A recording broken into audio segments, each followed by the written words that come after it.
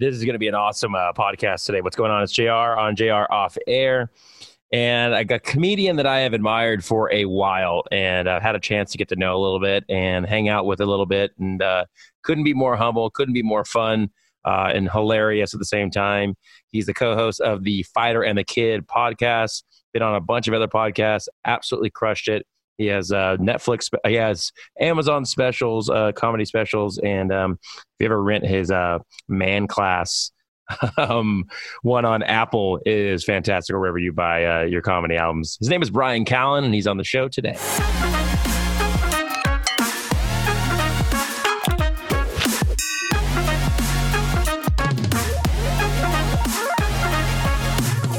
How's that? Am I good? Am I centered? Am I good right now? Unbelievable, man. You got a shirt. You're not mad at my skin tone. You're not mad at the fact that I got tight skin at 54. Don't be mad at any of this shit, dude. I'm not mad at any of this, man. I'm just glad that you're on this. I think it's super cool that you're doing this for me. I appreciate you. You're one of the guys that told me to do a podcast, so it's happening.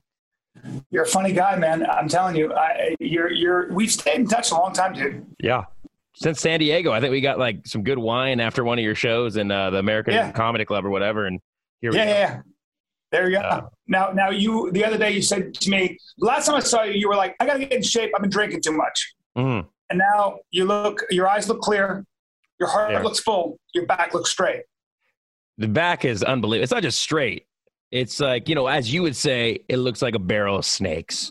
If I wanted to build a housing complex somewhere, your back would be one of the options. Put it this way. If I'm in front of Home Depot and you're looking for some day laborers, I got my shirt off and I'm facing away from you. You go, that's my guy. God damn. If I see your back and I go, you guys want to see what authority looks like? You want to see what authority looks like? You want to see what the hammer of the gods looks like? And I just point to your back. There it is right there, man. It's pretty much all I got going for me, though. I could kind of build the back, the chest a little bit. Legs never grow, man. I lifted legs. Is that true? Lifted legs yesterday, and I'm strong. Like I can do, I don't do anything to my back's all messed up from baseball and stuff like that. But I'll do like just machine squats, 4 plates on each side. I'm good. I feel like that's pretty good. And then they just won't grow. They won't grow. You're a thick kid. You're thick. You're a big, strong. You look like a big, strong Norwegian. Like a farm boy. What do you? If you didn't lift weights and you were just walking around, what would you weigh? What's your frame carry naturally? Well, I think before I think probably like 235. That's a lot. That's a big kid. Yeah, I'm about 230 right now, but I got to get my diet right. I lift weights and everything else, and I walk around at 170. Yeah. Okay. Yeah. If I wanted to fight in UFC, I'd have to contemplate. I'd have to fight at 45. Right. I'd be a tall 45er. Not even anymore. I'd be like a regular 45er. Well, it's crazy to think about like those guys like Conor McGregor. What do you think he walks around at? Well, Conor walks around at 170. He's not a big guy. He's not a big guy. Maybe 165, 170. Yeah. But there are guys like who, when you see certain guys that fight at 55, like Khabib will walk at 195. Really? Maybe that much 200 weight? sometimes. Yeah, he's that thick. Not tall, but that thick. Or if you see like I stood next to Neil Magny in a locker room. He fights at 170. He was so much bigger than me. And I was like, how the fuck do you get down to 70? And he goes, I get down to 70 for about 5 seconds. His frame is just so much bigger than mine. If you saw us standing there and we had to fight, you'd be like, wait a minute, that guy's in a totally different weight class than he is. So some of those guys can suck crazy weight. Before I get into some other fighters, how did you get so into the UFC? I mean, now UFC, everybody's into a pay-per-view and all that, but I feel like you have been since the kind of the genesis of it. Yeah, because I'm a fucking insecure, because I always wanted to be tough. So I was always obsessed with fighting. If I was built like you, I never would have worried about it. The biggest mistake I ever made was trying to be something I'm not. This is a very important thing for young people to understand. For me, masculinity was defined for me probably through my culture and through my upbringing, and in one regard, which was, can you punch somebody in the face and can you defend yourself against the schoolyard bully? Right. Football. Are you a great wide receiver? But whatever it was, Americans have, it's sort of maybe a lot of cultures. When you're a man, you are raised to understand that you have to be the front line of defense for your family, for the women in your family. You have to be strong. You have to be ready for come what may. And a lot of that's not bad. I mean, a lot of that is sort of the nature of the beast. And Right. you don't want to be a guy who, I never wanted to be a guy who, if I was with my girlfriend in a bar and some dude was rude to her, I never wanted to be a guy who had to walk away. Right. Like, for me, maybe that's why I became a wrestler and all that.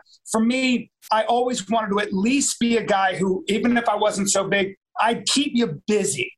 I was, you might beat me, but I'm coming. Right. And you're going to remember me. You know what I mean? At least that was important to me. And yeah, of course, as you get older, you realize, talk about spending a lot of time on shit that's never going to happen. My strength was always avoidance. I have emotional intelligence. And so I was always able to kind of see where the problem was and either, make the guy feel safe or just not get involved in that. Right. And the good news for me was I was never a threat. I walk in at 170 or whatever I was, and the big tough guys are not looking at me. They're like, get the fuck out of here. It was always so I should have spent my time being a dancer and a singer and a music player. I'm not kidding. I should have spent all my time thinking only of art and artistic expression, as not just a comedian, but the other things that inform your comedy. But no, what did I do? I was in jiu-jitsu class. I loved wrestling. Wrestling changed my DNA. It was a great sport. I'm always like, I should have gone to college and wrestled, and I did. And then I was like, oh, my back hurts. And then I got into kickboxing and all that shit. Well, okay, cool, I guess. But it's not worth what it would be. I should have been spending the time learning to become fluent on the piano. That's what I was doing. That's what my mom had me in, was doing piano. I wasn't fluent. Is that true? Yeah, I started playing piano as a young kid, and it was it was a gift. My mom did it for my grandmother because my grandmother was very into that. And then my mom was like, you need to take it as well. And I remember playing as a young kid, hating it because I wanted to be outside and I was so hyperactive and all that. But it was such a big thing to her that I did that for, a certain amount of time, and could play pretty well, learn the classical stuff, then could pick out some songs that I liked that I wanted to play. But I never trained. I didn't even wrestle, man. I played sports. I played basketball. And, my dad growing up told me, and my dad walked around at 125 when he was a kid. Like, he could never put on weight, skin and bones. And I kind of was like that for a while too. He told me, he goes, if you ever get in a fight, he goes, strike first and make sure you get their nose so they can see some blood, because that'll panic a guy. That's what he told me. Because a lot of guys don't know what it's like to get hit in the face till they get hit in the face. People think they know. People think they know. They don't. It's like, oh, man. You got no idea what it's like to get cracked in the that's the one thing I will say. I knew exactly what it's like to get hit in the face. Right. And that if anything, taught me a lot of respect. I'm very respectful. I know what it's like to have another man impose their will on you. And I also know what it's like to understand a little bit about how to fight and then have a guy do whatever they want to, Yeah. That's an important thing to understand where you are in the physical pecking order. But if I had a kid like you who was kind of big and strong, I would have pushed him towards sports too. Yeah. Can you tell the story? I know you've told us before. Can you tell the story about the acting class you were in New York City, where the guy didn't realize what having another grown man's will be, forced on somebody? I think it was your acting teacher that said something pretty interesting to him.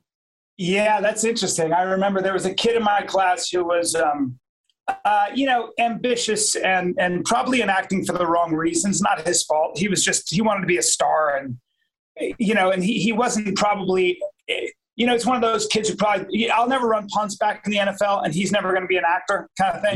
Yeah. And I remember there was another big guy who was just built like you. He's kind of a big Norwegian guy, big, naturally big. And this guy was built a little bit like me, and this kid was a ballet dancer. The Norwegian guy was a ballet dancer. And so, you'd think, well, he's not tough. I knew enough about sports. I had seen his legs and his body. He was walking around probably a natural 210 pounds. And that's not for me, not even lifting weights, maybe even 6'4", big. And this guy who was Is this like an intro to acting class, by the way? It's like very basic. Yeah, yes, and we did a scene, and you do these scenes, and then the scenes would get heated, and we were young idiot actors. We didn't know where to take it. And this guy who, let's just say this guy who shouldn't have been an actor got pushy and physical in the scene.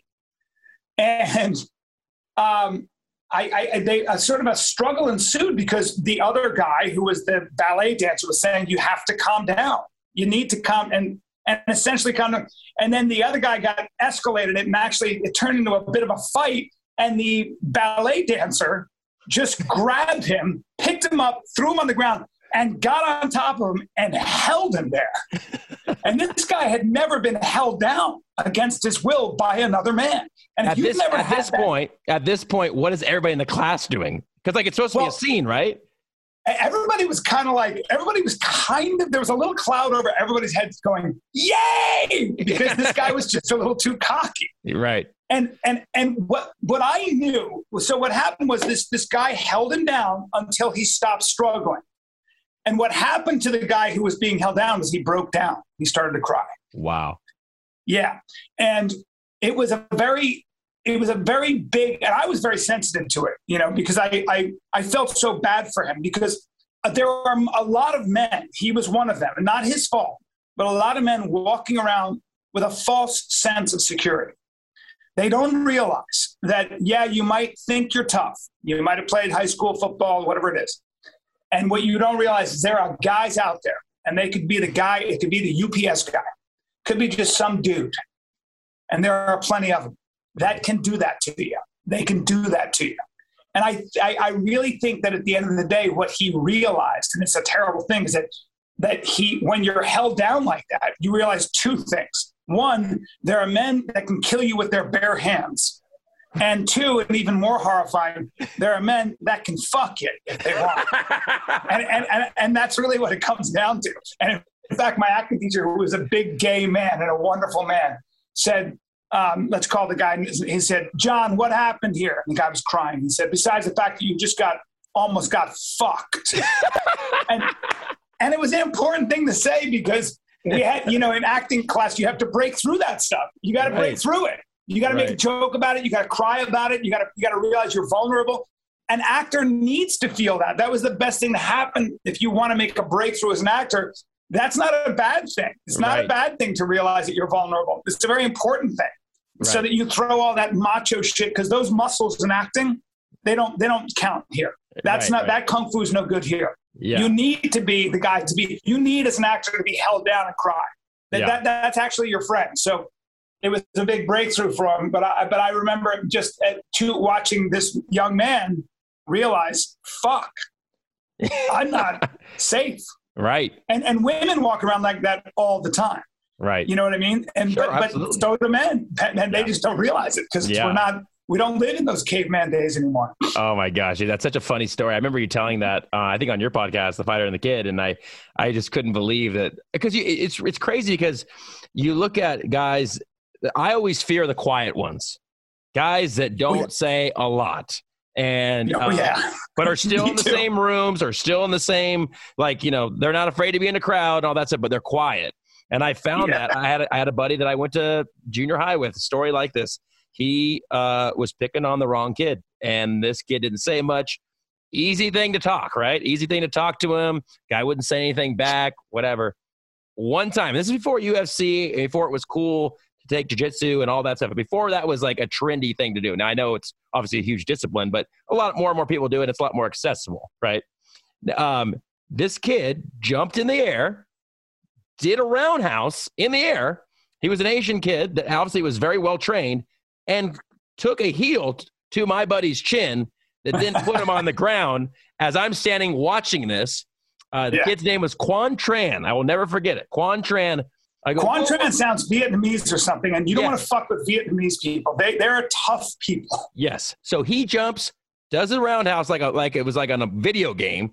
My buddy, who was, kind of grew faster than everybody else, was bigger than everybody in junior high, fell to the ground, and we're walking home, and he shook. Like, you could tell he's like, hit the right nerve. He's at daze. And all I could say was, dude, you got your fucking ass kicked. That was insane how that happened. But dude, it's great. Education.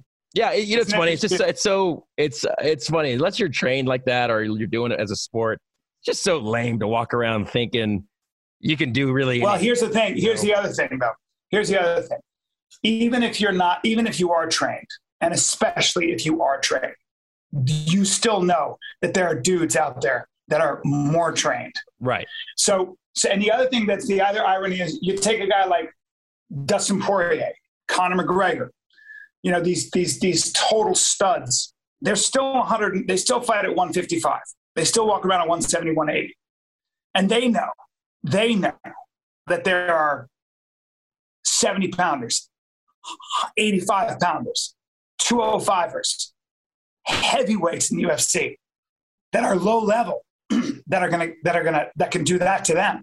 Wow. I mean, you can say whatever you want. Brendan Schaub hasn't fought in 10 years or whatever in the UFC. You put Brendan in the ring against Dustin Poirier or Conor McGregor, it's not a good day for Dustin or Conor. I don't care on their best day.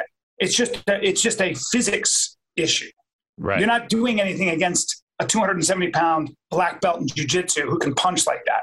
Yeah. You're not doing shit. Go ahead and hit him.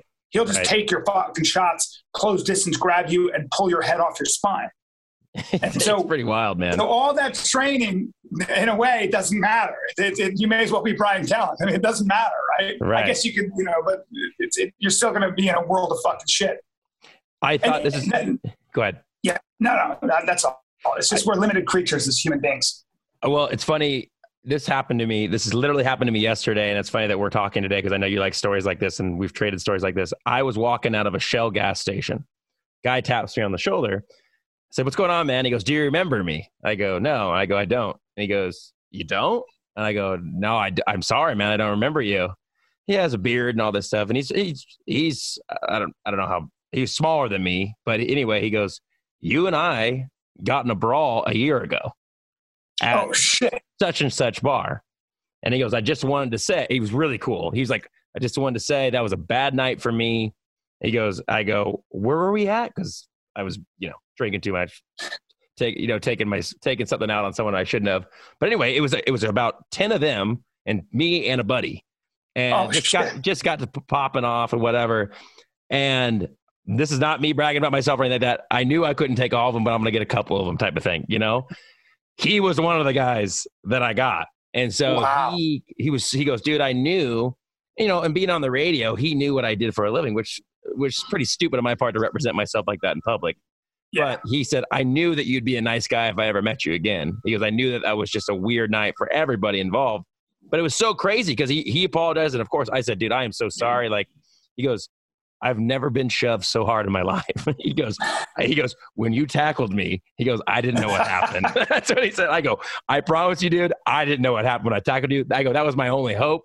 Because I knew there was going to be 8 more guys on top of me right after that. Well, you're a big guy, but you're also an athlete, and there's a big difference. And you that's the other thing is you communicated with your body for so long. It's a very different thing. It's like Matt Mitrione's a buddy of mine. He fights in Bellator. He was heavyweight. I think he was a champion for a while. Matt played in the NFL for 7 years, and Matt played on the line. I think he was defensive tackle or something, and he's got crazy speed and power. But you look at a guy like that, oh my God. Yeah. Oh my God. He's going to do, and he used the best example of what it's like to be an athlete. He said, "I can tell my body to do anything it wants." And I love that. Like, and when you've been playing sports on a high level for that long, you got to steer clear of a guy like that. Yeah, that's not a guy. Don't negotiate the physical spaces and the violent spaces with men like that. It's just so not worth it. Yeah, it's so not worth it. And like I said, it was such a random encounter, and we totally broke down and it was all good. And I just say, "Man, that was a horrible night for me too." And I apologize or whatever, but it was just so random. He goes, "You don't remember me?" And I thought it was going to escalate again. And not knowing what it was, he was just like, you sure you don't remember me?" Like that. And then he kind of was cool, but I thought, "Oh, Callen will like this story for sure." I love it. I love that stuff. It's so crazy. I just like the great equalizer. I like justice. I like fair play. Right. I always say this about, I'm not, it's not that I'm a liberal. It's not that I'm, I just like fair play. I don't like anybody getting advantage because they are, there are more people on their side or because they have, they're bigger and stronger. I like fair play. I want to know if there's this guy who likes wearing a dress and identifies as a woman, whatever it might be, if he's good for the job or she's good for, if you want me to call you a she and you're good for the job, then I want you on my team. I don't really care. It's more color, Right. It has nothing to do with being woke or anything else. It just, I don't like seeing anybody excluded because they're quote unquote weird or different. I like the weird and I like the different. Right.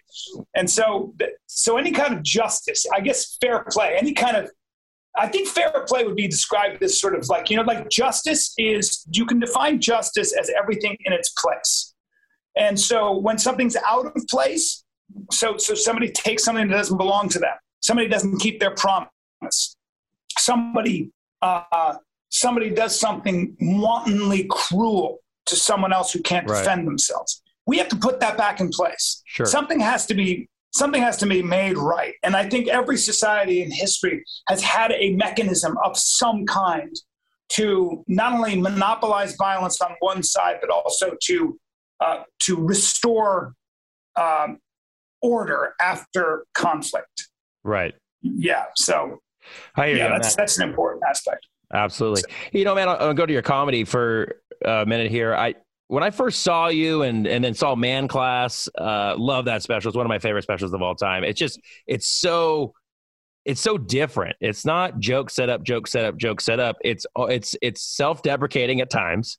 And it's also just a different angle, a different angle of comedy in a way where I know there's a lot of hyperbole. I know that's happening. That's comedy, I think, in general. But what you're doing with your body while you're talking, because you're obviously an educated guy, and way you're breaking down just common day situations and either going over the top on it, maybe like you said earlier, pretending to be a tough guy or something like that. Yeah. Where did you find that's my strength? That's where the lane I can go down. Because if you think about Rogan's a completely different comic than you, big time. And you got to be your own comic. Obviously you don't want to, Gaffigan's a different guy. He's just real mellow up there. Segura, go down the list. But how did you kind of find that, what worked for you? I think it started with the fact that I've never watched other comics, and I never had, my heroes were never other comics. Okay.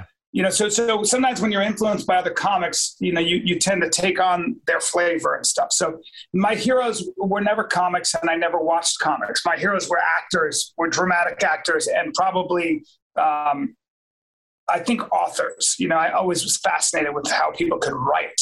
This just blew my mind. I would watch a movie like Raging Bull, and I'd be like, how the fuck do you do that?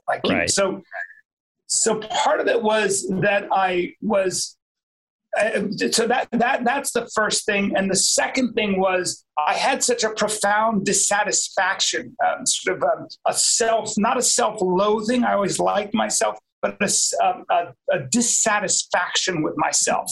I didn't like the way I was built. I didn't like the way I looked. I didn't like the way I sounded. I didn't like the way I thought. I didn't like myself. And maybe in a healthy way, right? So much of my comedy was really a fantasy of who I'd rather be. I want to be on a horse rearing up. I want to be a great warrior. I want to be sexy. I want to be, muscular. I want to be all these things. And I want to be a hero, and I feel like a coward. I feel like, I think I always was, I hated the fact that I was probably the shop merchant who hid behind his shutters when the gunslinger came to town. I want to be the gunslinger. Right. That's very important to me. And what a healthy way to deal with that, though, man. I mean, that's a really healthy way to channel it. You had to, that's why you're the man. No, you had to express that in a way, and you did it in a way that's not only good for you, but good for other people. The irony is that the guys I want to be love this shit. They want to be around you when you're a funny guy. Right. And so in a way, I always at least had the emotional intelligence to realize I was never that guy. Look, I could not, if you and I were tried out for the Navy SEALs and everything was equal, what would happen is I would peter out because I can't deal with the cold. I break down because I can't carry as much weight. All these things would happen. And something would break, or you just would be able to put more on because you're just built differently and you got a short neck and you wouldn't be as cold. Well, all these things would happen. And so you inherently know this, right? I see it with my son. He's built the way I am. He's a magician. He's funny, and he looks like he's on strings, Yeah. And that at least he's got a father who can help him navigate that, because I know that's a strength if you use it properly. So maybe that's where it all came from. Yeah, I think. The way you depict your dad in your comedy of being this strong, you said, I think you've even said, I've never seen him smile in my life as a joke, or someone's always trying to rip him off type of thing. Is that pretty accurate of who he really is? Certainly, it's accurate in my mind when I was growing up. That was what, that was absolutely accurate in terms of how I saw this giant man. First of all, he's 6'4", and, he was just a giant man, and it was wild. I'm gonna plug this in because I might lose. Hold on for a second. Do it. I'll cut some commercials. Black Rifle Coffee, check it out today. No, I'm just kidding. I got nothing. Yeah. You want me to promote any of your sponsors on this? I can. Talking to Bryan Callen right now on the podcast, looking at his hotel room.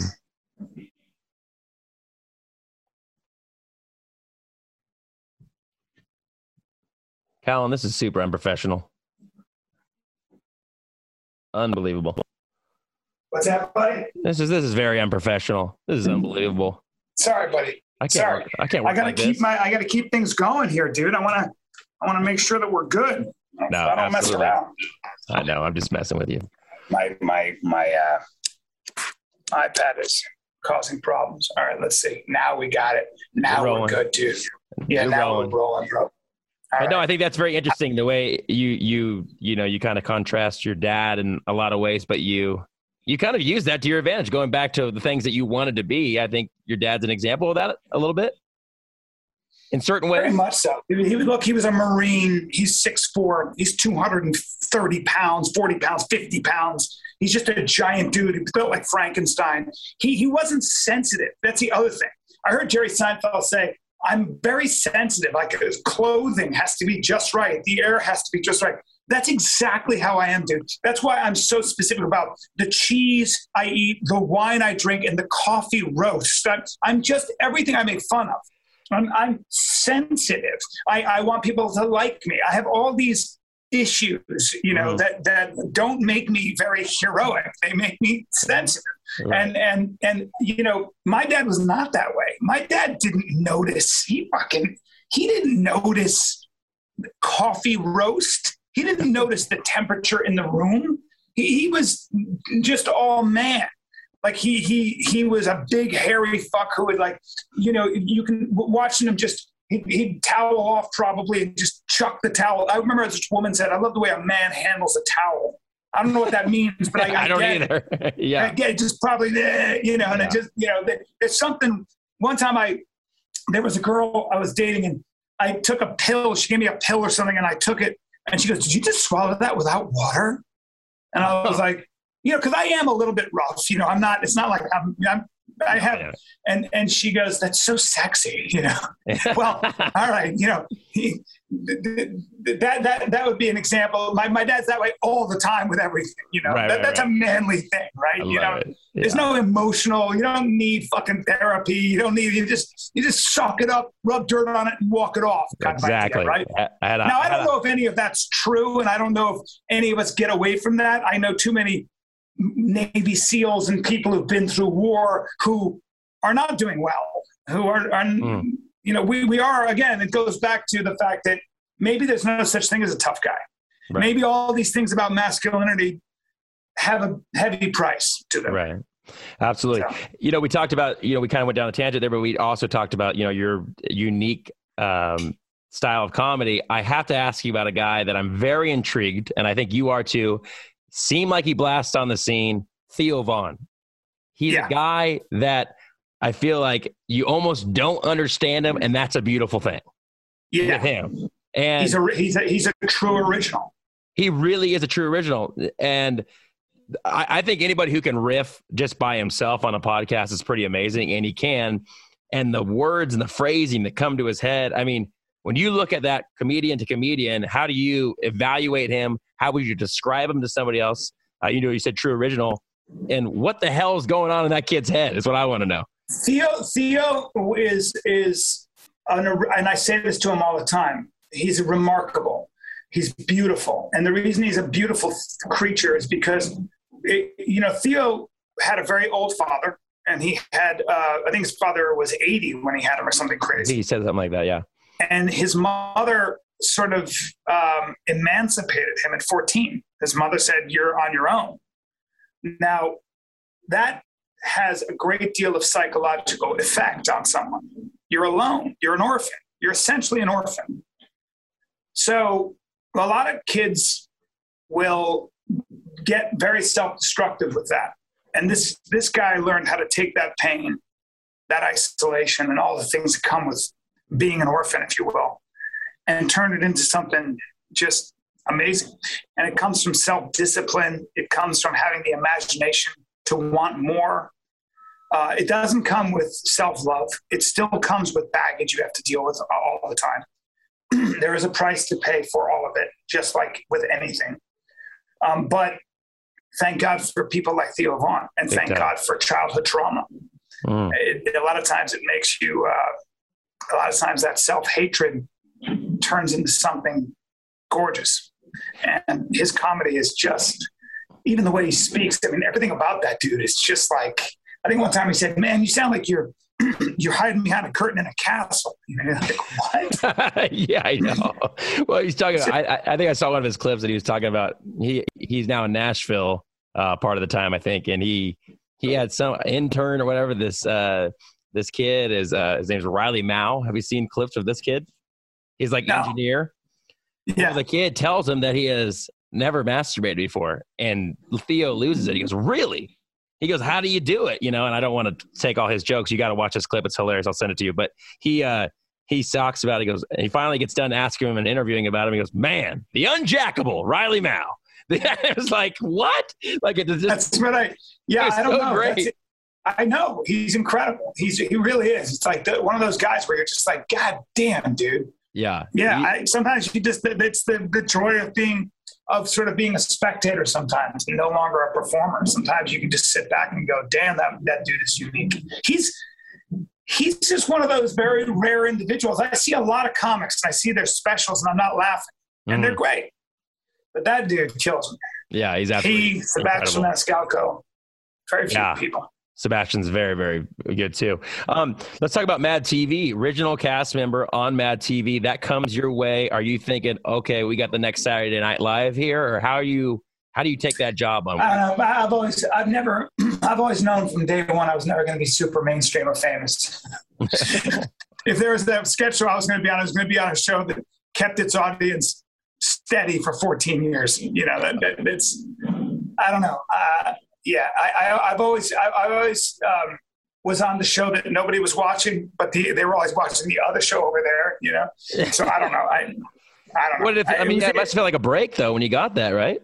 Yeah, it was huge. I just knew at least I was always going to be able to say I made it on TV. There's certain things about life. By the time I was 50, I remember I drew a line through everything I set out to accomplish. My own TV show, podcast, headliner, all that stuff, and you kind of go like that. And what happened was I kind of was like, wow, I was making real money and I was coming into my own, and you kind of get relaxed. You kind of relax, which is not necessarily good for comedy or good for your expression. And then Armageddon hit, this past year's been really dark. And it's forced me to kind of have to reinvent myself and figure out different ways I can, and that's chaos. You never expect something like that to happen. You never expect everything you've worked for to go away in one day. And it's like getting hit by a stray bullet. You're kind of like, what? And the only thing I had going for me was knowing who I am and knowing the truth and keying into that. But it doesn't matter. Sometimes, we all face chaos. We all face loss. We all do, man. And it can be terrible. It can be kind of bad. It can be whatever it is. And the real question is, who the fuck are you then? Yeah. Who are you? Like, I love Teddy Atlas's thing on Rogan when he was talking about, you're not a fighter until you see a dude across the way who figured out your whole game plan and doesn't give a shit how hard you hit, doesn't care who you beat in the past. You got to make him a believer. Mm-hmm. You know, you're not a doctor until a kid is bleeding out of every orifice, and there's nothing in the textbook that can tell you how to save this kid, and you do it anyway. You're not a lawyer until, you know, they hit you with a bunch of evidence you didn't expect, and now you got to find your way through. And you're probably not a coach. You're probably not a great football coach until you realize that they have your whole game plan over there, and there's, you know, 4 minutes left, and you got to figure out a way to get the ball to the end zone, and you do. That's when you're a coach, when you just came up with something on. So a lot of times I think you can study the playbook and you can follow all the rules and you can learn how to paint by numbers in a really good way. But you ain't an adult. You ain't a complete human being. And you sure as hell ain't what you define yourself as until they take all that stuff away from you and you got to figure it out on your own, because you are on your own. There are times in your life, please understand, where it is just you and the dragon. Right. And that dragon could be a dude with a gun on the street, a dude with a knife on the street. It could be a disease they don't have a cure for. It could be an injury that renders you useless physically. It can be a lot of things. And it can come in the form of public accusations that take everything away from you. It can be anything, man. And it doesn't matter what it is. Who the fuck are you now? Yeah. You know, and I think that's where you will define, you know, you want to be a tough guy? Okay. This is what, you know, can you be, when you don't feel funny, can you be funny? Right. When you don't feel generous, can you be generous? When you don't feel like being a gentleman, can you be a gentleman? Yeah. This is what character is. Character is defined as self-control, right? Yeah. And so those are all the things that I have been meditating on a great deal. And for lack of a better thing, I think sometimes the gift is it makes you more spiritual. And I'll define what I mean by that. You know, people use this word a lot. I'm spiritual. Well, sometimes I think a good way to define spirituality for me, or maybe the difference between your essence, your soul, and everything else, is that you learn to start to make some space between your mental life, your mental existence, and your physical existence, between you and who you are physically, your physical sensations, and you and your thoughts, you and your memory. Who are you are when you look at 3 a.m. when you're looking yourself in the mirror, who you are then.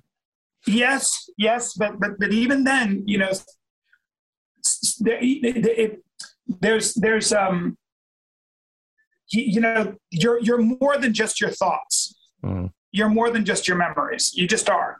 That is your thoughts are sort of like, so you're just think of yourself as an empty room. Okay. And there are thoughts come into that empty room and then they leave that empty room. But when there are no thoughts there and it's just you see, okay, like you're also a cloud of sensation, aren't you? Physically, you're a cloud of sensation. Think about it right now.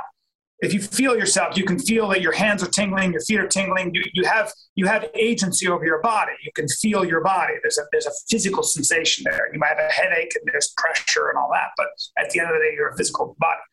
But you know, there are times when you forget about all that stuff. You forget that you need sleep. You forget that you need to eat. You forget that you want to have sex. And those times, a lot of times, are when you hear a song that really moves you, or you look at somebody and you love them so much that there's something about that connection, or you're watching a great piece of art, or you're seeing something that kind of, I don't know, puts you in an arrested development. It puts you in, you feel like you're in high relief. You kind of feel like, oh, this might be what people are talking about when they talk about God, or this might be what people are talking about when they're talking about something beyond this realm of existence. Right. I don't know, man. I'm getting kind of deep, but sometimes that can be a very important thing to help you to navigate disaster.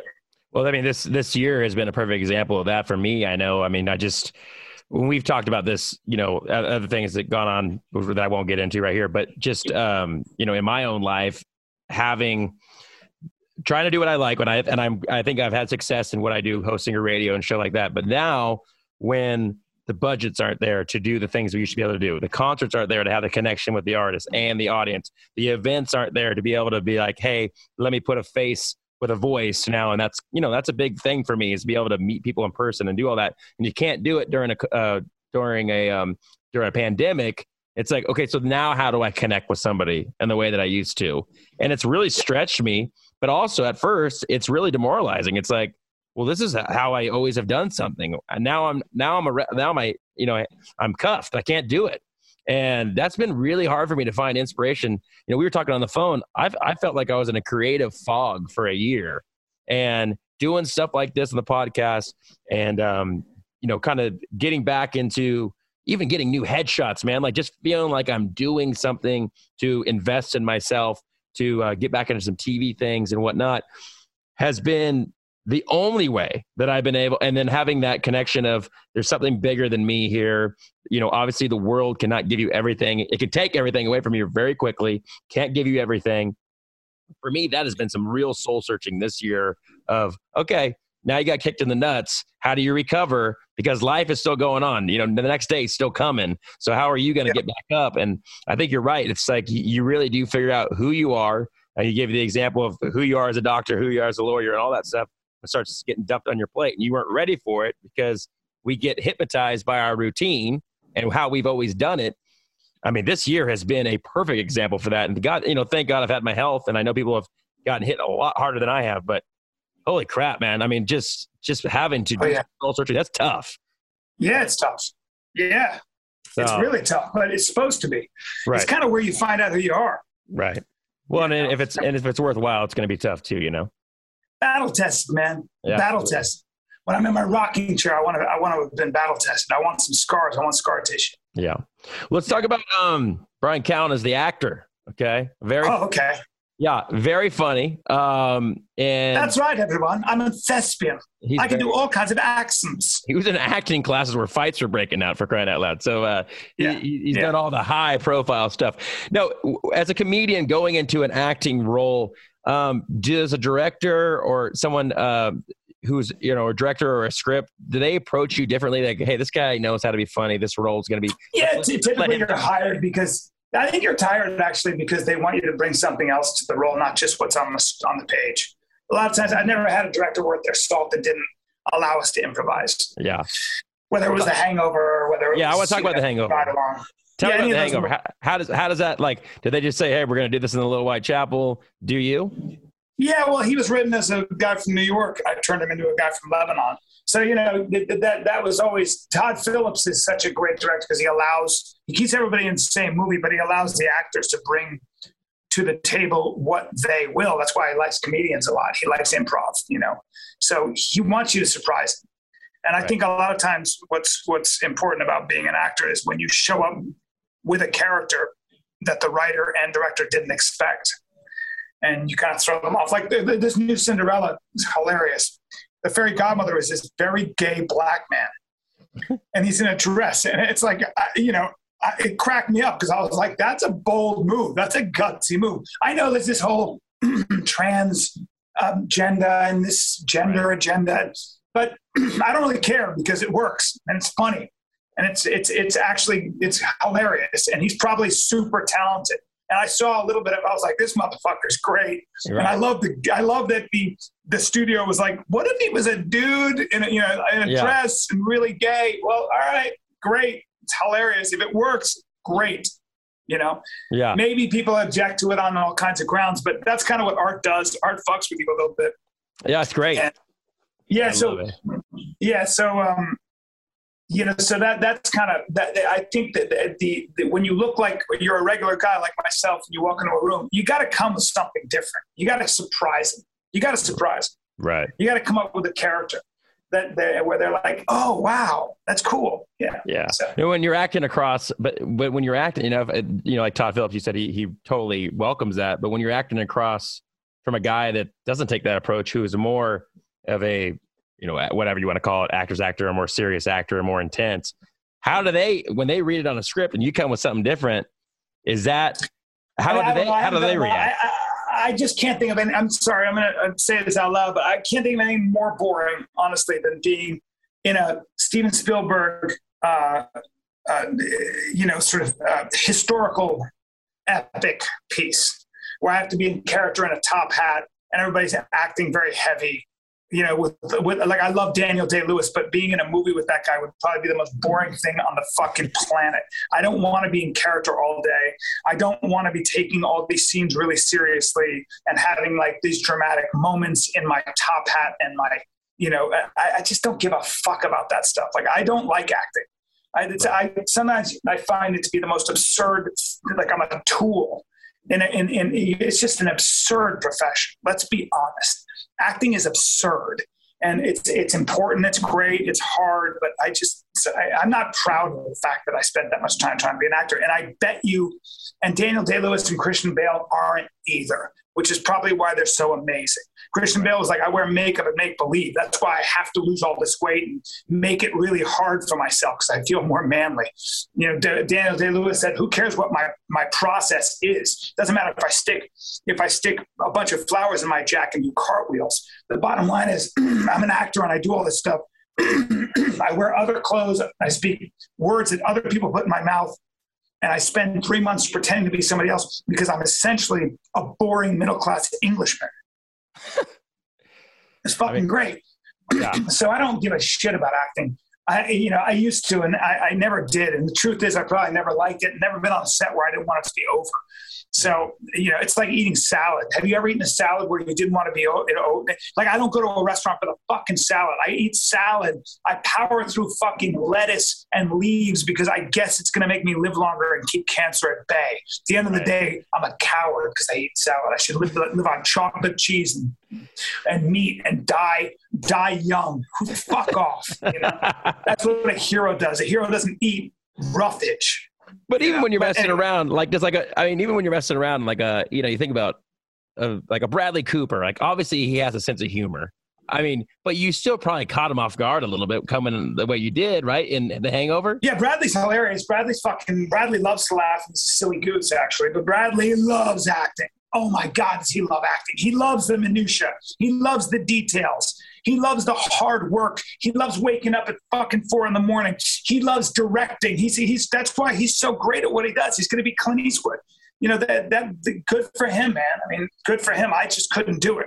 That's why he's who he is, and I'm this guy that I have to tell people where they know me from. It's just the truth. So I don't know, not in the cards for me. Right. He's got something. The reason that I feel good about myself is I think as a comic I've done some really great things, and that's just what I believe. It doesn't matter what you have, man. But I think I'm really funny, and I think I'm really good at what I do. That's all. That's the only thing that I ever wanted to do. I never wanted to be, truthfully. I was never going to be a great actor because I don't like it. I don't like the process. I don't. I have ADHD. I mean, that guy Cooper can just fucking concentrate, and he's so disciplined, man. I'm not like that. He's disciplined even with the people he brings into his life. I got misfits for friends. Right. The women I used to, everybody. I like misfits. I like broken and crazy. Yeah. When you're super good at what you do and you're ambitious and you're all buttoned down, I'm already bored with you. And it's like, all right, everybody's so successful. You want to bore me? Put me on a boat with a bunch of super successful people that are really disciplined, that go to bed on time and wake up early. Yeah. Fuck off. Well, we just had like Derek Jeter get inducted to the Hall of Fame. He talks about taking 1,000 ground balls and hitting 1,000 pitches a day. And I go, yeah, I didn't do any of that. There was no way that I was going to do that. And that's why Tiger Woods was super boring. He would wake up, like he'd wake up at 5 a.m. Same thing. He was a monk. That's like a samurai. It's like the Book of Five Rings. If you ever read Miyamoto Musashi's book, The Book of Five Rings, that dude he would train. You're training every day and living your life where nothing else matters. Where even like having no sense of good food or even like worrying about whether you're going to die. Those are things that are awesome if you want to be a samurai, if you want to be an incredible baseball player. I don't know if they necessarily, and maybe they do lend themselves to great art. I shouldn't say that.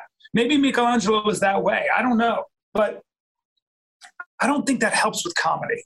Yeah. I'm a comedian, and comedians have to have to you got to be a bit of a misfit. You got to, right. Yeah. I don't know. You figured it out, man. You figured it out. You're making a career out of it. Are you kidding me right now? I think what you're called an art form because it is. I mean, being a comedian's got to be one of the hardest things ever to do. I mean, it never gets easy. Get yourself on stage just to get up there. I mean, think about people, all the people that say, and I'm sure you've heard it and it's annoying. All people say, oh yeah, people think I would be funny if I did this. Oh yeah, cool. Go stand in front of a crowd who are saying, make me laugh. I'm not going to give you anything. It's on you. And I'll let you know if you're good or not.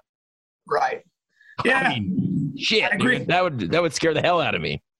I think so. I mean, I get it. And that's right. So, at the end of the day, I'm proud of what I've done and proud of what I've written. So I die tomorrow. I mean, at least my kids have some stuff they can see. It's like, Dad did that. So yeah, I don't know. Awesome. I mean, I think about me as, I can talk. I've hosted concerts and festivals where there's 70,000 people out there, but it's me to fire them up to look at the stage for the real act that's coming up, not for me to just, entertain them. So I'm a hype man, But then to hold somebody like you guys do, the comedians I'm talking about, hold people for an hour and a half or whatever it is, that's fucking amazing. It's amazing.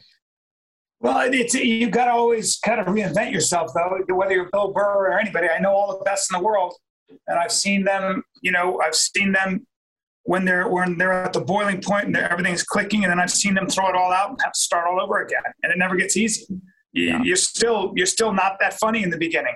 You're still kind of like trying to come up with something different. So, I love that challenge. Like I literally thinking about that after we're done here, I'm gonna go for a walk and write.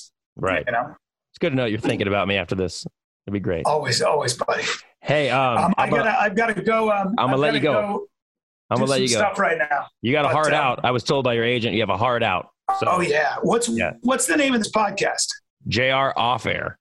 Because I have my show on air. All right. Off air. See what I'm saying? All right. Once I get it up and launch it, man, I know people were stoked that I was going to be talking to you. You've always been a really good dude to me, so I appreciate your time. This is really cool you're doing this. And well, you're my friend. You're my friend. You're the man. Not just some guy I know. You're a buddy of mine. Absolutely. So I'm always happy to do that shit. Come on. Well, I will see you soon. Anytime you're close to me, I'm coming to the show for sure. I will. Florida is one of my favorite states. Know that. So yeah. Well, I come to Tampa. I mean, you saw what happened to Rogan, but he's doing all right. I know. Dude, the old COVID guy, baby. Talk about a freaking guy that just said, yeah, I'll figure it out. Okay, cool. Yeah. And then beats it in 2 days. He's always been that way. Yeah, I love it. Yeah. All right, brother. Be well. Punch COVID in the face. I know. Be well, and I'll see you soon. You're the best. I'll see you later, pal. Later, buddy. See you.